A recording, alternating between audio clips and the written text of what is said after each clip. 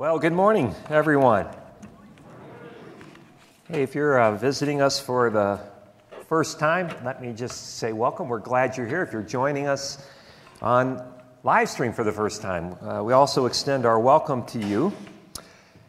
For those of you who've been around the last few weeks, you probably know we're in the third week of a sermon series in which we're focusing on preparing ourselves so that we can finish well in life and not end up like this guy, who kind of crashed along the way.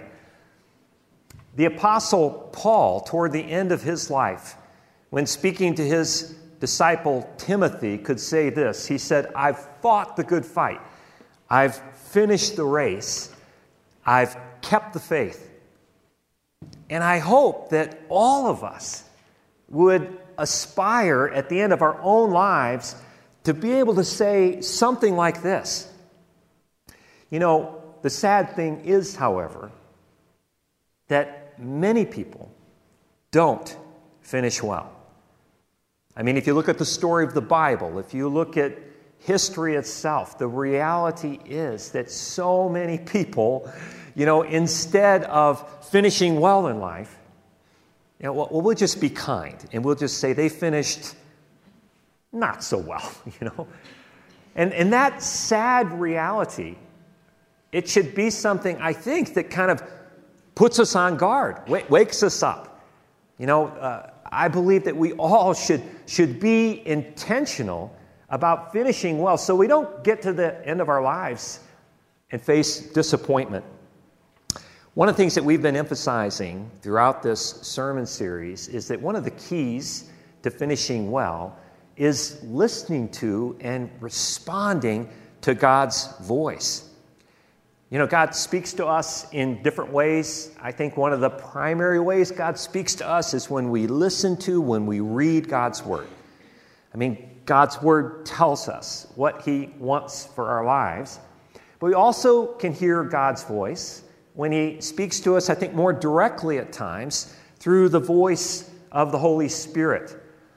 And if we're not paying attention, if we're not listening, if we're not making the necessary adjustments and corrections as we go through life, then the chances are we're not going to finish well.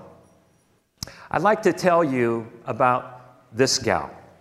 This is a Dutch cyclist by the name of Annemiek van Vleuten, and she is an amazing cyclist. The gal's won multiple World Championship Series races. She's won Olympic gold. And I want to tell you a little bit about one of her races that I thought was interesting. Just a few years ago, this was back in 2020 at the Tokyo Olympics.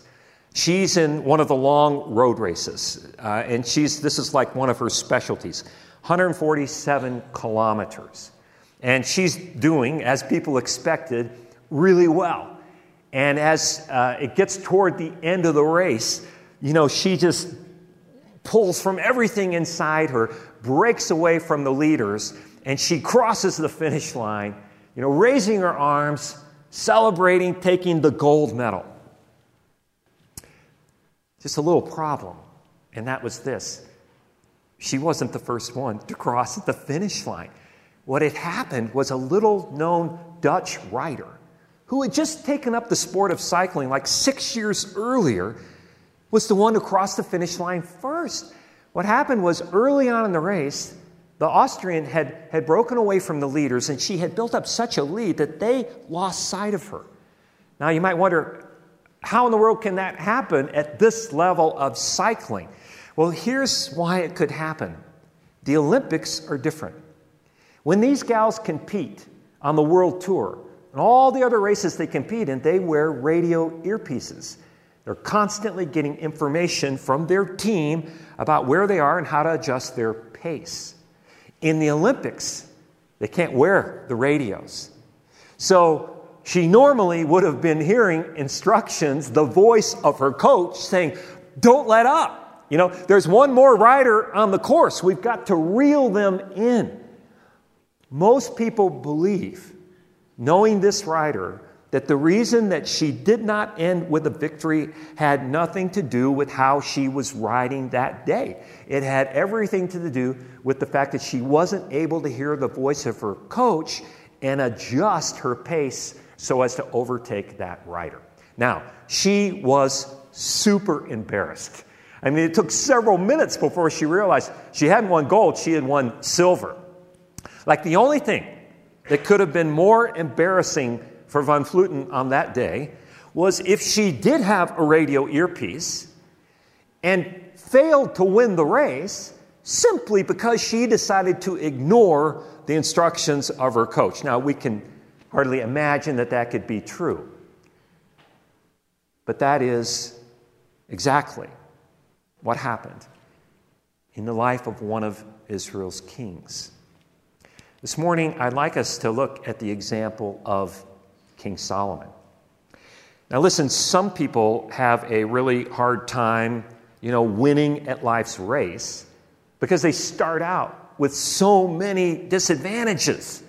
It's just way harder for them. Kind of like this guy, okay. He's suited up, he's ready to go, but it's probably not going to go so well for him. But not so with Solomon. Solomon had all kinds of God-given advantages. He had this impressive resume. I mean, just take a look at this. Third king of Israel, son of David, God-given wisdom, abundant wealth, builder of the temple, an astute politician, ruler over a powerful kingdom. And then there's this one. God spoke to Solomon. God spoke directly to Solomon on at least 4 occasions. And yet, with all of that, Solomon failed to finish well. In fact, if we look at what God really wants most for our lives, we'd have to say Solomon failed miserably. He ended his life in apostasy, under the judgment of God. Solomon had every opportunity to finish well in life, but he did not because he failed to listen to clear direction that God was giving him throughout his life. Instead of ending his life, as I'm sure he had hoped, with sort of this stained glass image of a regal king, Solomon ended up his life looking more like this: a joker. Now, if Solomon, with all of his advantages, could still get off track, I think we would be pretty foolish to assume that that could never happen to us. So this morning, I want to look at Solomon's example. We'll look at where he got off track, and I want to see how we could avoid the same pitfalls. Solomon's story is recorded in the Bible in 2 different places, in the book of 1 Kings and in the book of 2 Chronicles. Now, 2 Chronicles gives us a rather sanitized version of his life. It just kind of drops out all the mistakes he made. I like to say that 2 Chronicles is all wisdom and no warts. Okay, so we're going to look at 1 Kings. It gives us a little more balanced account of his life. And the Bible, as it records his story, takes us through his early, mid, and late career. So we're going to do that too. So I just want to give us a quick overview, and then we're going to look more carefully at each of these important stages of Solomon's life. The first 4 chapters of the book of 1 Kings are recording the first 4 years of Solomon's reign, his early career. This takes us up to his mid-20s. And what he's doing here is simply securing the throne, and he's establishing kind of his administration. The second phase of his career takes us from his mid-20s to his mid-40s. And in these years, Solomon is mainly given his attention to building the temple and building his own palace in Jerusalem. And then his late career takes us from mid-40s to the year he dies at the age of 60. And here Solomon is simply, he's expanding the kingdom, and his own fame is expanding along with that. Now, interestingly, God speaks directly to Solomon in each of these stages of his life. At each stage, giving him really important directions about what he needs to do if he is to finish well. So what I want to do is look at each of these parts of his life, and I want to ask ourselves, what do we see in Solomon's heart? How is he responding to God? What's the trajectory of his life? Is he preparing to finish well? So let's start out with his early career. I think everybody would agree that Solomon makes a really good start. And this is to his credit. I mean, think about this. Would you have been surprised if at the age of 20, Solomon is like a snarky rich kid? He's like ready to spend his trust fund, ready to hang out with the Paris Hiltons of his day. Like, I wouldn't have been surprised given growing up with the privileged status that he had. But that's not what we see in Solomon. Solomon's got a humble heart. He seems ready to depend on God. He wants to be a good ruler. 1 Kings tells us that he loved God. He seems to be walking in faithfulness. And in this early stage of his career, we see Solomon offering extravagant worship of God at a place called Gibeon. And God is pleased with this start that Solomon has made. After he goes to worship at Gibeon, God appears to Solomon in a dream. So this is maybe the first time Solomon is hearing God's voice for himself. And God says to Solomon, Solomon, ask me for whatever you wish. And at this point, Solomon goes, Lord, I don't know the first thing about being a king. What I really need is your help. I need wisdom so that I can rule justly. And God is pleased with this request. And so he gives Solomon not only wisdom, but much more than that. So we read about this in 1 Kings chapter 3. We'll pick up in verse 10. The Lord was pleased that Solomon had asked for this. So God said to him, I will do what you have asked. I will give you a wise and discerning heart, so that there will never have been anyone like you, nor will there ever be. Moreover, I will give you what you have not asked for, both riches and honor, so that in your lifetime you will have no equal among kings. And if you walk in my ways and obey my statutes and commands as David your father did, I will give you a long life. So I just want you to see that God's word to Solomon, it's filled with hope, it's filled with promise. Solomon's making a good start. He's pointed in the right direction. But let's do note one important thing that God says here. We see it in verse 14. He says, if you walk in my ways and obey my statutes and commands, I will give you a long life. So it's imperative that Solomon continue to listen to God's voice and obey God's voice. All right, what about Solomon's mid-career years? From the ages of mid-20s to his mid-40s, this is the prime of life for Solomon. And he spends the first 7 years building a magnificent temple for God. Now we have to realize, this is part of Solomon's God-given life purpose. Remember, God had told King David, his father, that it would be Solomon, his son, who would have the honor of building a temple for his name. And so this is what Solomon is giving himself to in these early years of this part of his career. And in the midst of building the temple, God comes and speaks to Solomon a second time. We see this in chapter 6, beginning with verse 11. It says, the word of the Lord came to Solomon. As for this temple you are building, if you follow my decrees, observe my laws, and keep all my commands and obey them, I will fulfill through you the promise I gave to David your father. And I will live among the Israelites and will not abandon my people Israel. So again, we see this emphasis on following God's voice. All of the promises for God's blessing remain as long as Solomon remains faithful to God. Now, over the next 13 years, Solomon builds his own palace complex in Jerusalem. And compared to building the temple, Solomon spends almost twice as long building his own palace. And the palace complex is more than 4 times the size of the temple.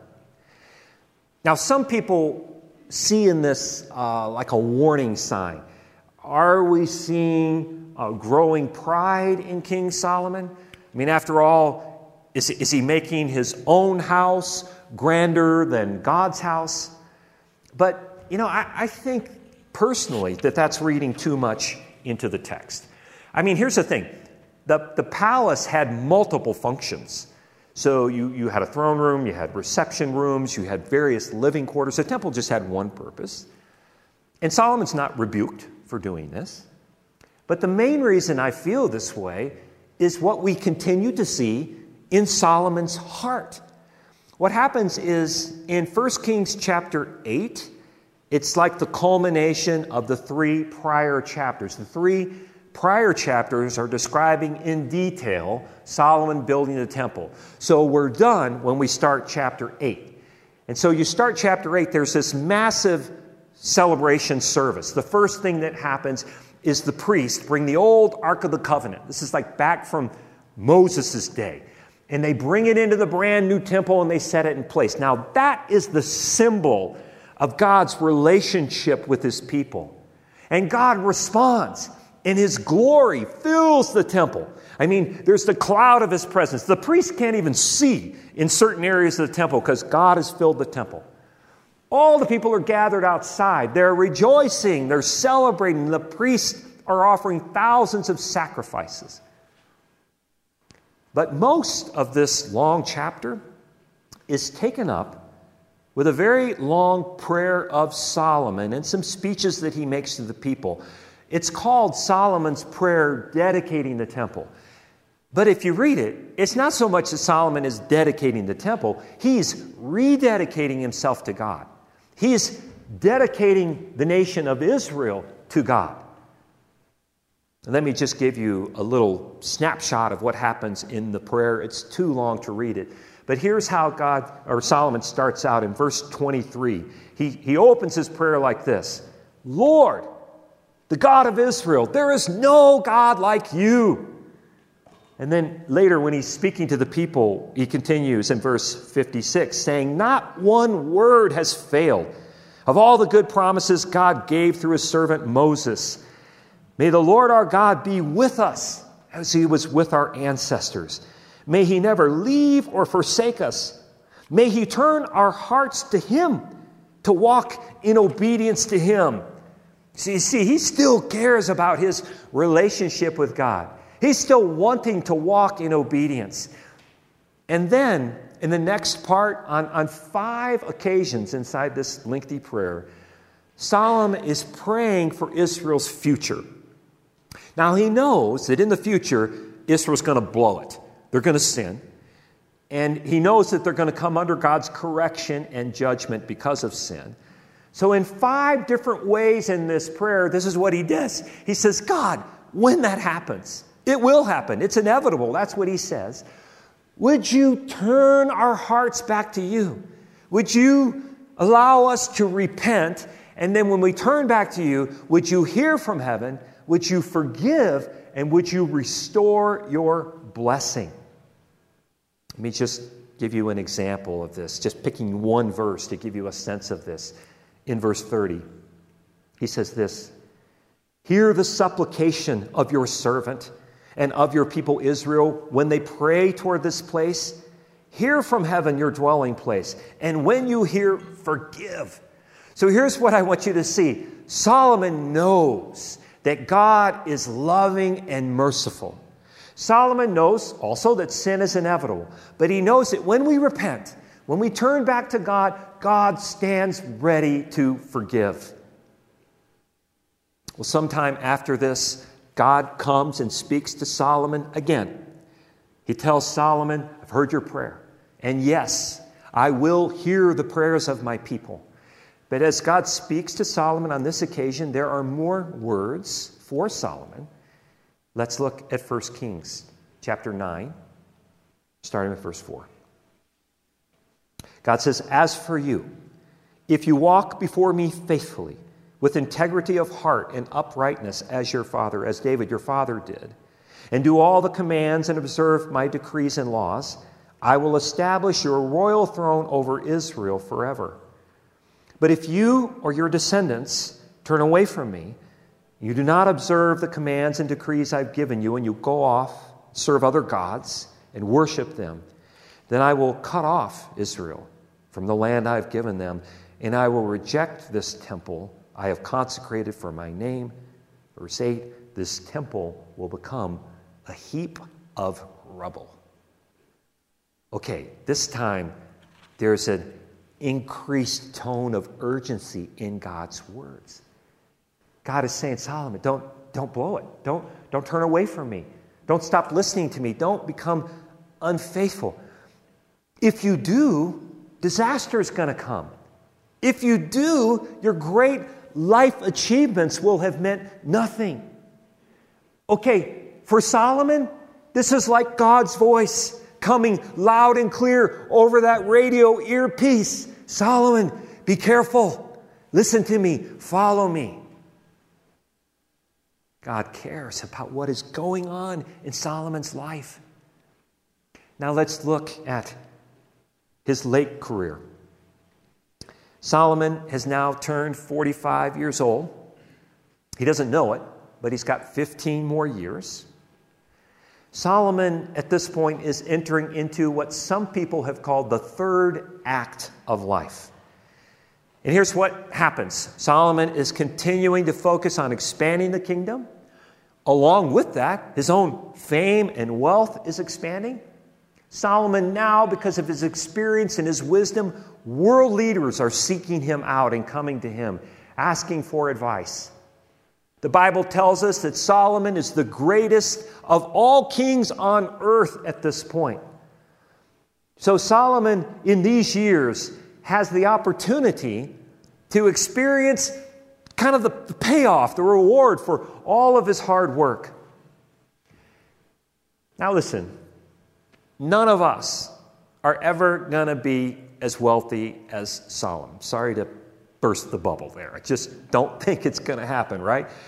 But I do think at this stage of life, some of us experience a well-deserved bit of relief from all the hard work we've been invested in up to this point in our lives. This is when the messy middle stage of life finally starts to sort itself out. These are the years usually when the kids get launched. Oftentimes we find ourselves to be under a little less financial stress in these years. By this point in time, you know what you're doing in your job. You might be even calling the shots in your career. Look at, for the first time in maybe 20 years, we feel like we can finally catch our breath and maybe even let our foot off the pedal a little bit. And what that means is, for some of us, these years, this third act of life can be filled with opportunity. It's a chance to kind of finally lift our heads up and think about, how can God use my life to bless other people? I've been so focused on my kids, my family, my job, but now I can look out ahead. How can I make my life count for eternity? It's an opportunity, if we should choose, to shift our focus from success to real significance. A chance to kind of harness all the momentum that we've been building up to this point in our life and now leverage that. Use that for God's glory, to reach for something even higher. Or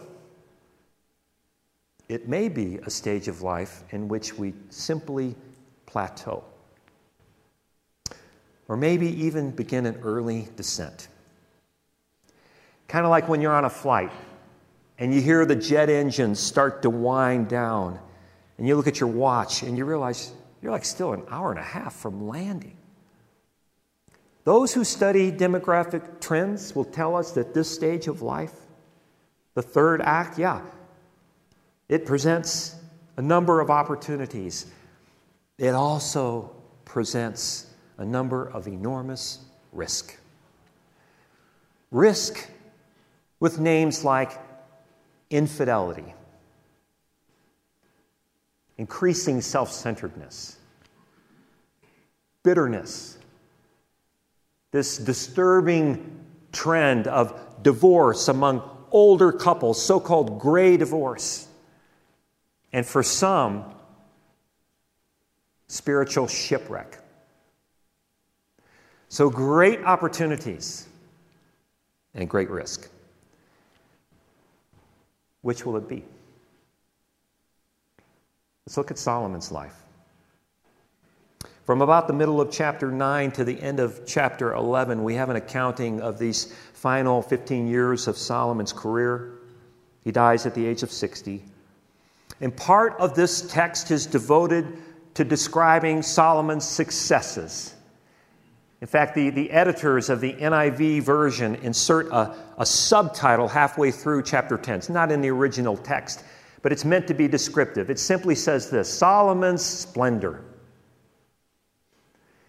But I'm not sure the NIV editors got it right in this case, because the writer of 1 Kings is deliberately trying to point out several massive mistakes on Solomon's part during this latter part of his career. Let me just try to sum up these final 15 years, what we see going on.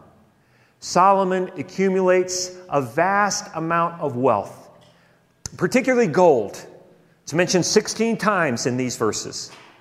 Solomon also accumulates a great number of chariots and war horses. And Solomon marries many foreign wives. So, lots of gold, lots of horses, and lots of wives.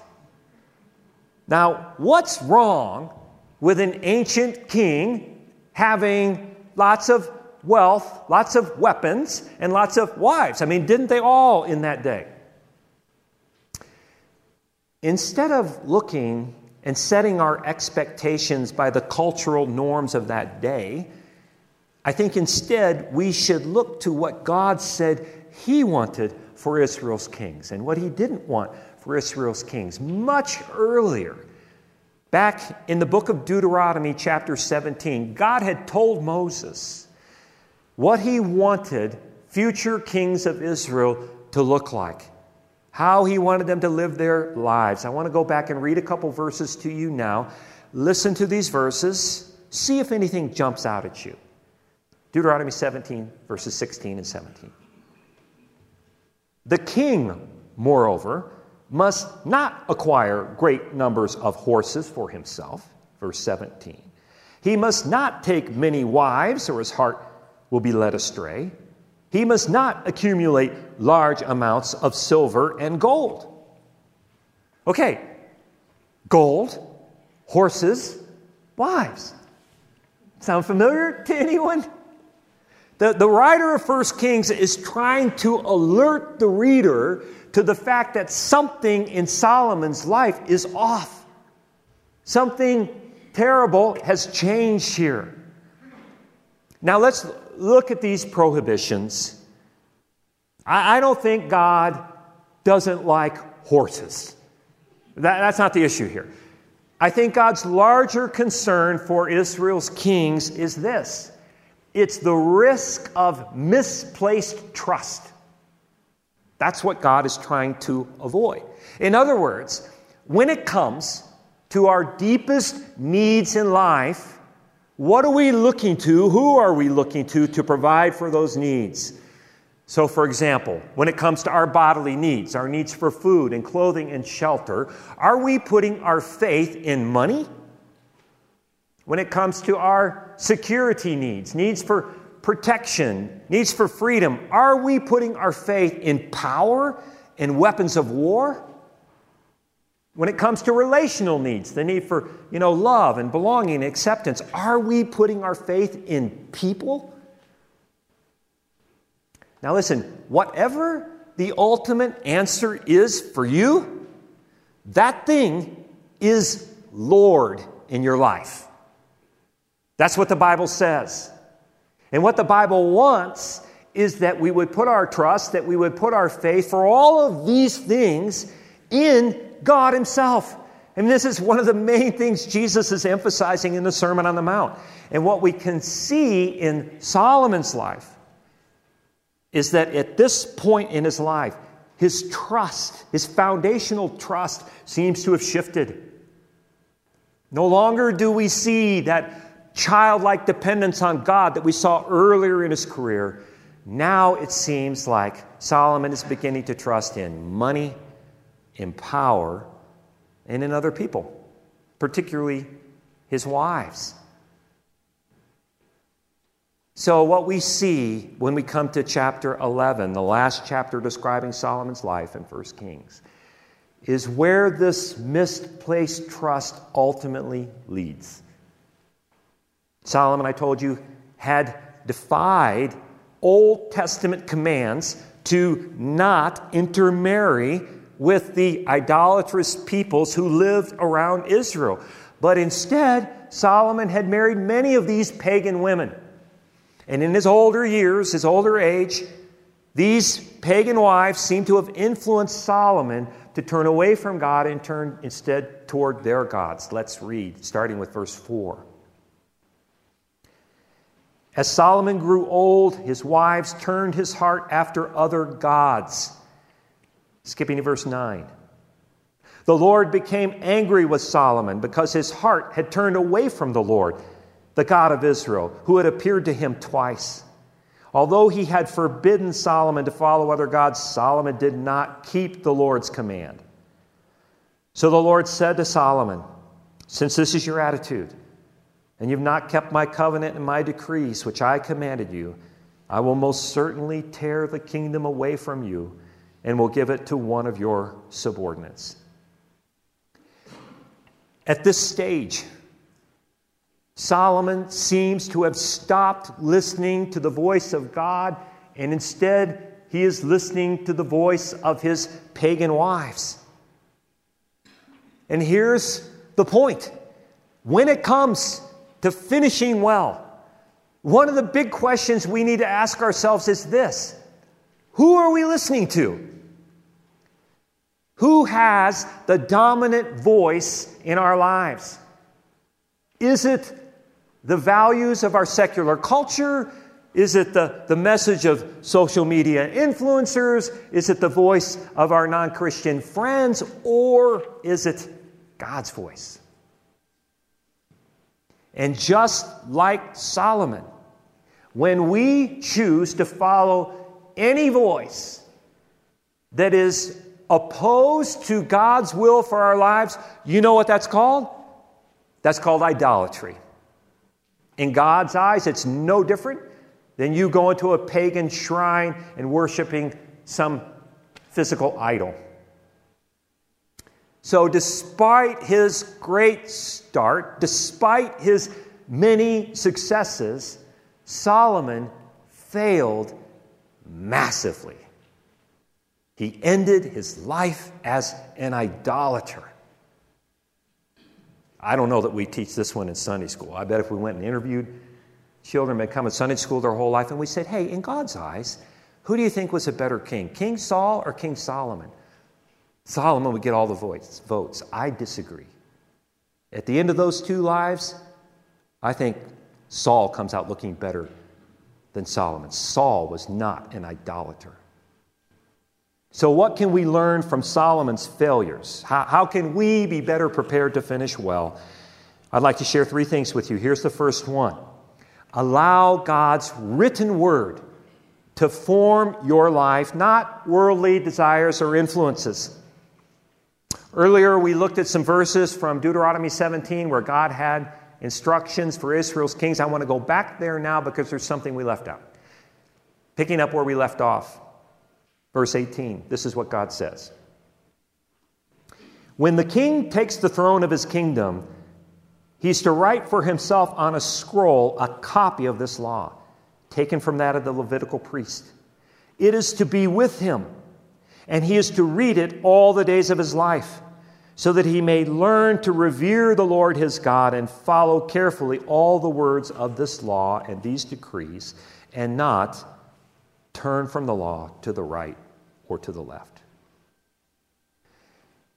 You see, we can't just know about the Bible.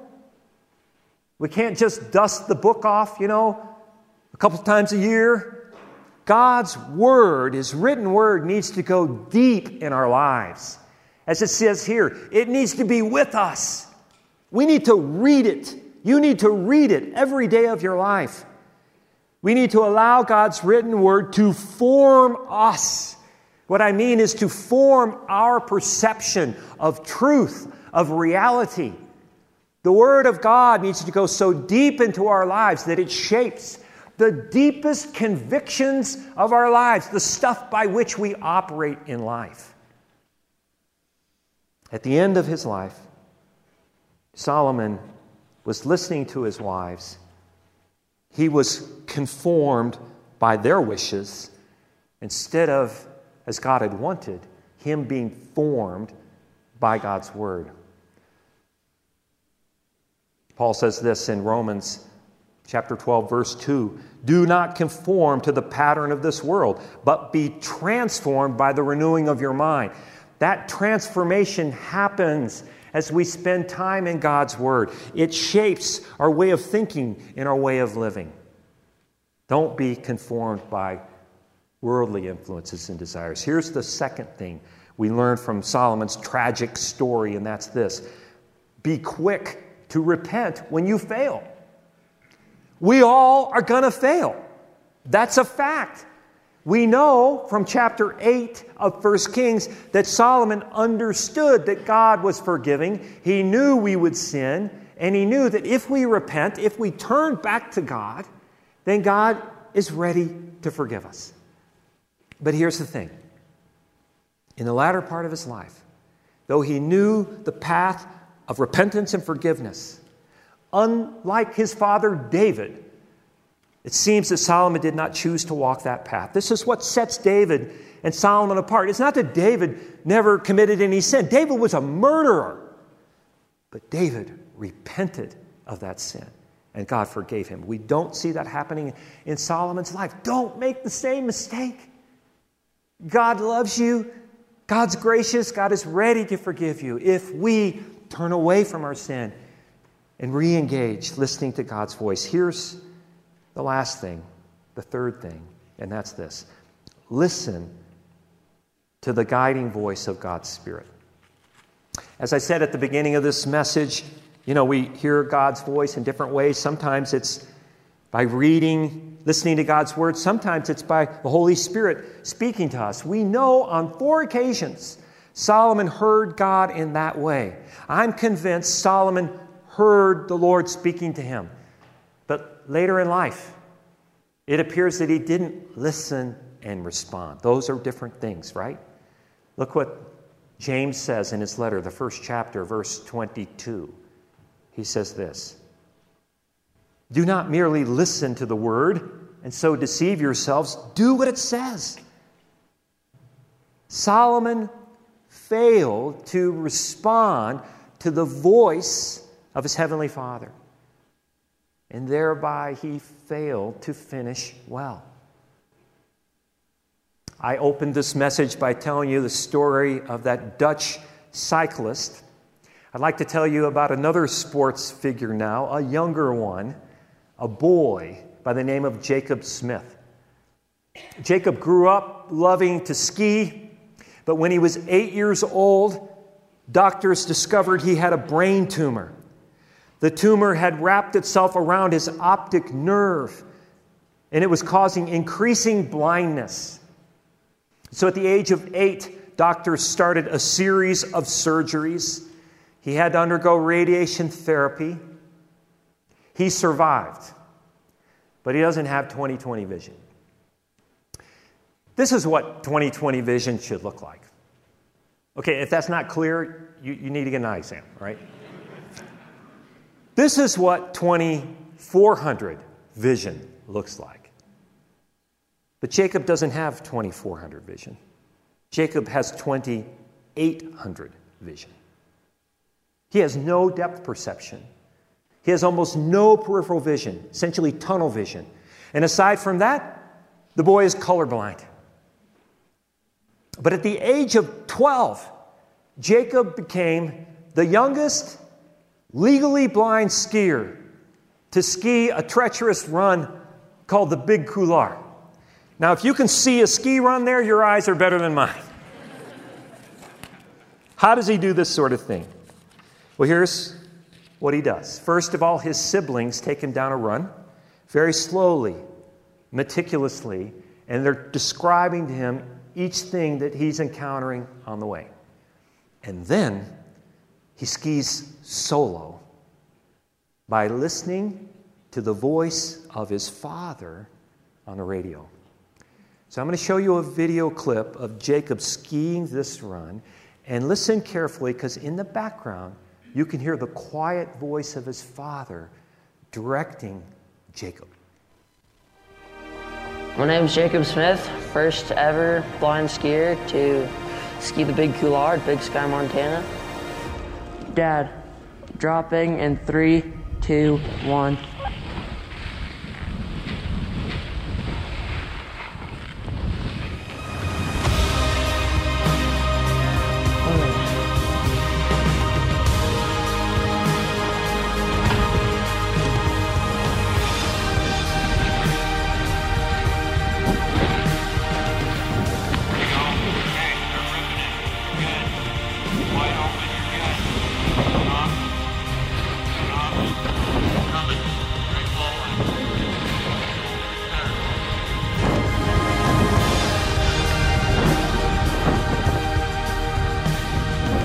Did it!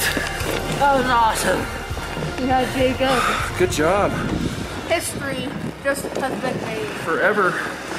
That is your title.